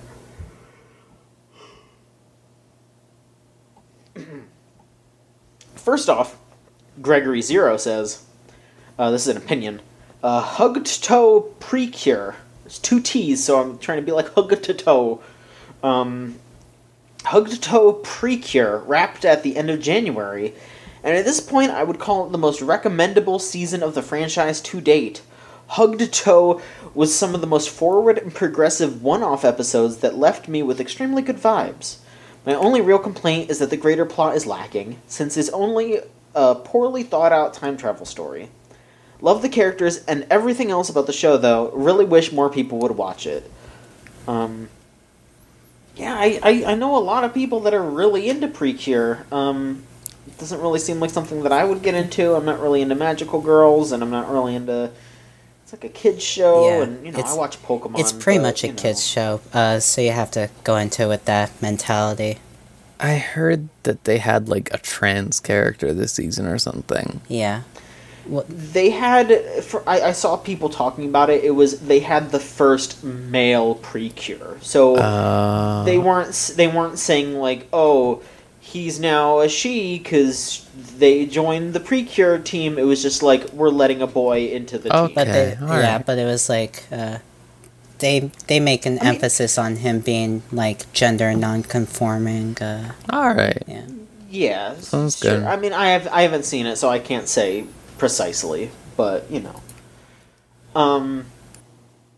Yeah, you know, I've seen people recommend it. I'm sure it's good, and you know, maybe one of these days, but it kind of seems like a pretty big undertaking, isn't it? Like one of those, like it is like Pokemon, where there's a shit ton of episodes per season. There's basically a season every year, and there's about 50 episodes a season. Okay. They're not all connected, but it's still quite an undertaking. anyway. Okay. Yeah, maybe someday. Harlequin Wheels says, between Mob and JoJo's, it seems like there have been some really good cliffhangers lately. Do y'all have a similar example of a show you watched as it was airing that had a really crazy cliffhanger you had to wait a week for it to end? Yes, but in a negative sense. Okay. The first one that comes to mind immediately is Danganronpa 3, the anime. No. The specific one that always comes to mind is one of the main characters, quote unquote, dying in the first few episodes, and then the literal next episode, where they pick off from that cliffhanger. Oh no, she's fine. She just had some ketchup on her to make her look like she was dead. It was infuriating to wait a week for that specific reveal. And it's... I think I remember that. Yeah, I mean, I fucking blocked out a lot of that show from my mind. Like, it was Aoi, right? Yeah. Yeah, like, I remember watching that and thinking, like, oh, they're gonna pull that? Maybe this show has some balls, alright. And then the next week she was just like, oh, I just got ketchup on me. And I was just like, alright. The show is gonna... And that's not even, like... This is how the show's gonna go. That's not even the worst cliffhanger in that series. Or in that show, rather, no, yeah. Of course not. No.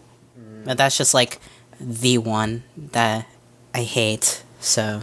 That's an easy one to point to. Yeah. Oh, boy. I'm trying to think of... Recently, every time I watched a new episode of Made in Abyss, I was dying. So there's one. Alright. And then a positive example is, and I didn't really want to say wait a week. I didn't have to wait a week for these. But when I watched Gurren Lagann for the first time, I fucking blew through the entire second half in a day, because every time the episode would end, I'd be like, no, tell me. Yeah. I need to know. Why are they going to the moon? Wait, wait, the moon's... Okay, wait. Oh. Yeah. I don't know, I can't think of anything. I mean, like... Part 4 of JoJo. Yeah, I mean, well...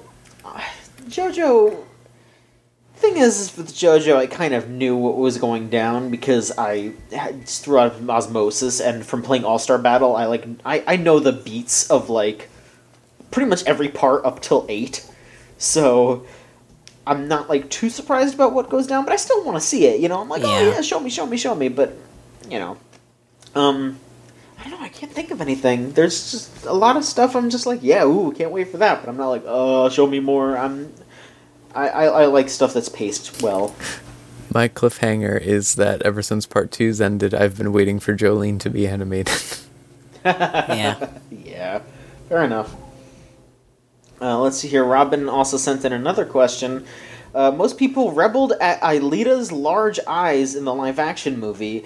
What aesthetics and techniques from anime are necessary for live-action adaptations, and which ones don't work? I think a good live-action anime adaptation needs to understand the, like, color design of the anime. That's something that I think Aelita does well from what I've seen from the trailers. Like, they actually cover, like, say what you will about browns and grays, but I think Aelita is a pretty brown and gray kind of story.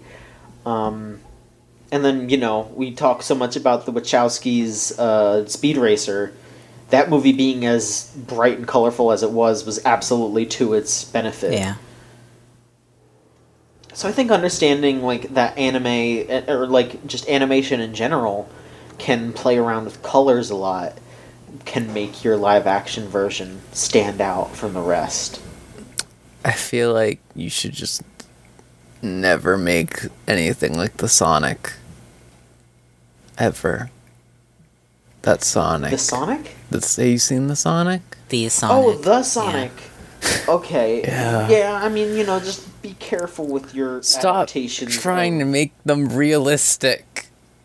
Yeah. That's my thing, is, like, it's fine. It's going to look at like it doesn't belong there in the first place, alright? It's just going to be like that, so don't even bother. Like, don't bother trying to make his gloves into just his fur that is white. Like, why do that? Yeah. That's so fucked up and weird. I don't know. Yeah. Like Mickey Mouse has fucking gloves. Let Sonic have gloves. Like, the only time the raccoon thing ever works for me, well, I mean, the animal thing, I just mean it was Rocket Raccoon works just because it looks like a raccoon. Yeah. And it's like, that works because it's silly, and then he does silly things. But it's like, I don't know, they draw like Groot, for example, and those things. They make Groot a fucking ridiculous tree man. Whatever, who cares? Mm-hmm. Everyone eats that up. Stop trying to make it real. Yeah. There's like a lot of things I could say. I guess I wish live action adaptations at least understood their target demographic, because I'm specifically thinking of like shit like the Dragon Ball movie or Death Note, which didn't understand their audience at all. Oh man, that Piccolo. Oh man, that Piccolo. Still not great. Yeah. I that's like one of many things I could say. I guess I don't feel like live action anime adaptations usually work, cuz it's taking something inherently designed for animation and making it live action. Yeah. I agree. Man, I don't Here's this is tangentially related. Don't do fucking, y'all see the fucking like Your Name English remake, what that's gonna be? Did you see what that is? Yeah, it's not good. There's no way. Stop trying to Americanize it. I don't know, in like this really weird way every single time. Yeah. In like a weird racist way every time too. Like you look at Ghost in the Shell, same thing. Like, yeah, this time they're making like the body swap thing like a Native American magic power thing. And it's like, why do you have to do that? Is it not interesting enough on the surface already? Like nobody's gonna question it, you know? Yeah. Like, nobody's gonna be like, how did that happen? What the hell? Why it was native magic, you see. Their reasoning for that was because the girl in Your Name is a shrine maiden, so they wanted to carry that aspect of it in the remake. I mean, which is like, yeah. Which is, why would you bother? That's weird. Yeah. I hate Americanizations of things. I'm gonna be real with you. I love localization, and I love when people like are able to translate like things that are foreign concepts into more like understandable like analogs, I guess. But I hate this concept of like, I'm going to remove literally everything that this original thing was about and then like just make it completely in our terms, like so no one ever has to learn what the outside world is like. Yeah. Just stupid. Alright, let's see here. Anonymous asks, I feel like this was asked before.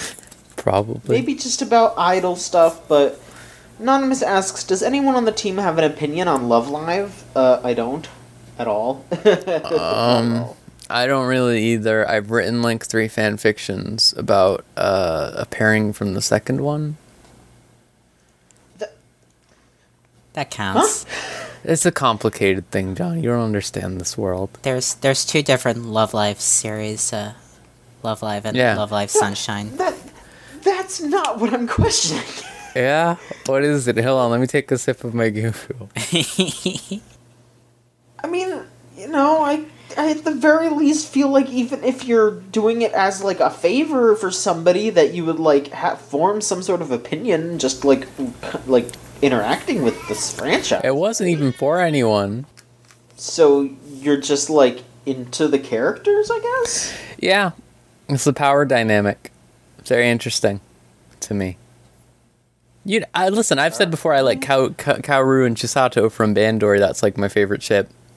That sort of dynamic is like the dynamic that I love. It's just like, hey, here's a mean preppy girl and then a really big idiot moron, jock. I mean, yeah, but like that at the very least is from something that you like, you know. Well, I've read a lot of fan fictions about those pairings. Is what I mean. So then I just go, oh, I'm going to write this also without engaging in the source material. I'm not trying to like shame you for it or anything. No, I know. I'm just like, you know, I'm just wondering how you kind of it's just like I like the characters, not the things that they're in. That's basically it. Like it's sort of like similar to Kill la Kill, honestly. Like, all right. Where it's like I'm not big on Love Live stuff. I don't think there's any particular problem with it necessarily. I don't like that style of thing. Sure.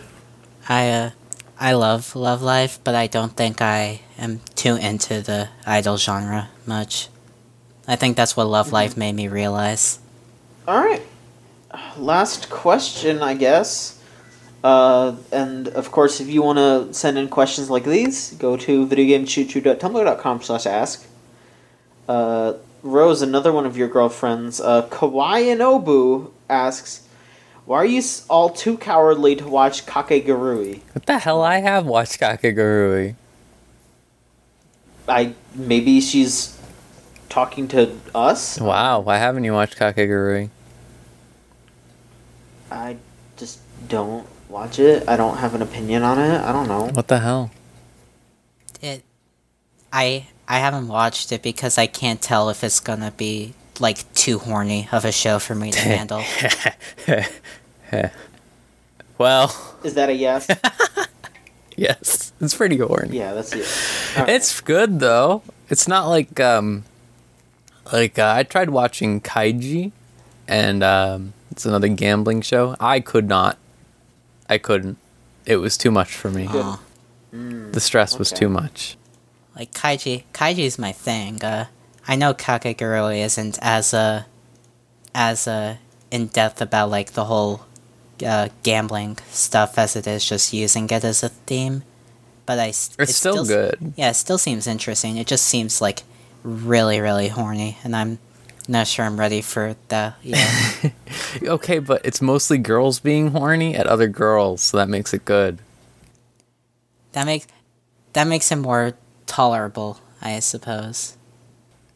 Yeah, I was mostly joking. I recommend reading the manga probably more, because the anime has taken some weird liberties in ways. Like, I haven't watched any of the second season at all. I know my favorite character will be in there, but like apparently the first season like invents an ending ? To be like, haha, the season's over or whatever. That wasn't in the manga, and it's really weird. Okay. Still good though. I recommend it. Nice. It has good animation. I know Miyuki Sawashira's in it, so... Yeah, I have a favorite character. Well, that'll do it for this episode 10. Well, let's real quick go over everything. If you're listening to this on the free stream, go ahead and go to patreon.com/VGCC and consider donating. Things have changed since the last time you listened. If you donate $1, you'll get this podcast a week early, Chuchigatari Unlimited Train Works. It's a whole week early of some good-ass content. But we have launched a new podcast. Hell yeah. Yeah. A brand spanking new podcast. Rose, you're on it. Yeah. So, congrats to that. Yeah, it's a good time. It's a tabletop podcast, an actual play podcast called The Route. Janie is hosting it. Who else is on there? It's Solon, it's Scott, it's Niall, and yeah, that's it. Solon, Scott, Niall, Rose, and Janie. Janie's being the GM, and they're playing The Sprawl. That's the game that they're using, I guess, to write the story. I don't know shit about tabletop stuff. I'm not involved at all, so don't ask me. But if you go to patreon.com/VGCC and you donate $3 a month, you will get the tabletop podcast as well as Chuchigatari. So if you like Chuchigatari and you like tabletop stuff, just drop $3 a month and you'll get both. And but if you don't care about tabletop or whatever else, whatever your reasons are, just $1 and you will keep up with Chuchigatari a whole week early. Same with the Tabletop Podcast. That's a week early. We'll release those, alternating weeks, so you don't get too overwhelmed. But yeah, so just patreon.com/VGCC. Follow us on Twitter @VGChooChoo, Tumblr, videogamechoochoo.tumblr.com, and come join the Discord at thegamezone.zone. We're always talking about anime in there. It's always a good time in there. And finally, we can announce the next anime to watch over the month. Rose picked this one. Yeah. So, forward all complaints to me. Yeah, take it up with her. And you know what? I think now that we've been doing this for as long as we have, I think it's time to actually do one of the shows that our podcast is named after. Yeah.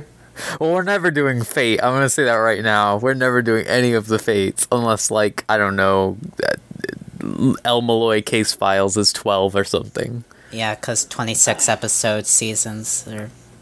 Yeah, I mean, we'll probably just watch El Malloy anyway, so that's fine. But, yeah, we're going to watch Bakemonogatari.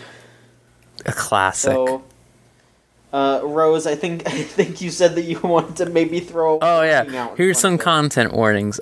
Discussions, not actual... okay. There's discussion of sexual assault, if you're not into that sort of thing, in the first couple episodes. It's not actually, like, vividly shown or anything like that. It's just talked about. There is some uncomfortable sexualization of younger characters in later episodes in the season. Nothing horrible, awful. I'm putting that in quotes so that no one can attack me because I'm probably wrong. But keep digging. It's okay. Yeah, I know.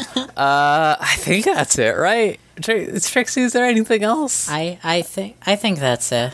Yeah. There's allusions to parental abuse. Yeah. Right. They don't get explicit about that either. Not until later, right? Yeah. Yeah. So just a heads up, of course, we do want to be good about that. But we're gonna watch the first 12 episodes. What's on Crunchyroll? Yeah. I guess there's 3 more after that are available. It's a 15 episode show, but there's only 12 on Crunchyroll and Hulu. Which is fucking weird. Yeah. The ending for episode 12 is still a pretty good ending, in my opinion. I'm gonna say that the actual episode discussion that we're gonna have will be based on the first 12 episodes, but if the other 3, if you two want to talk about them after, or whatever you want to do, hell yeah, that's fine. And for the listeners, if you want to watch it, I mean, it's on Amazon, I think. All 15 episodes are on Amazon if you want to watch it that way. But if you don't have Amazon, just watch it how you can, alright? Yep. I'm not going to say anything, but watch it how you can, because I might do that myself. But yeah, in a month we'll be back to talk about Bakemonogatari, and we'll be back in 2 weeks with another regular episode of Chuchigatari Unlimited Train Works. Thanks so much for listening. So long.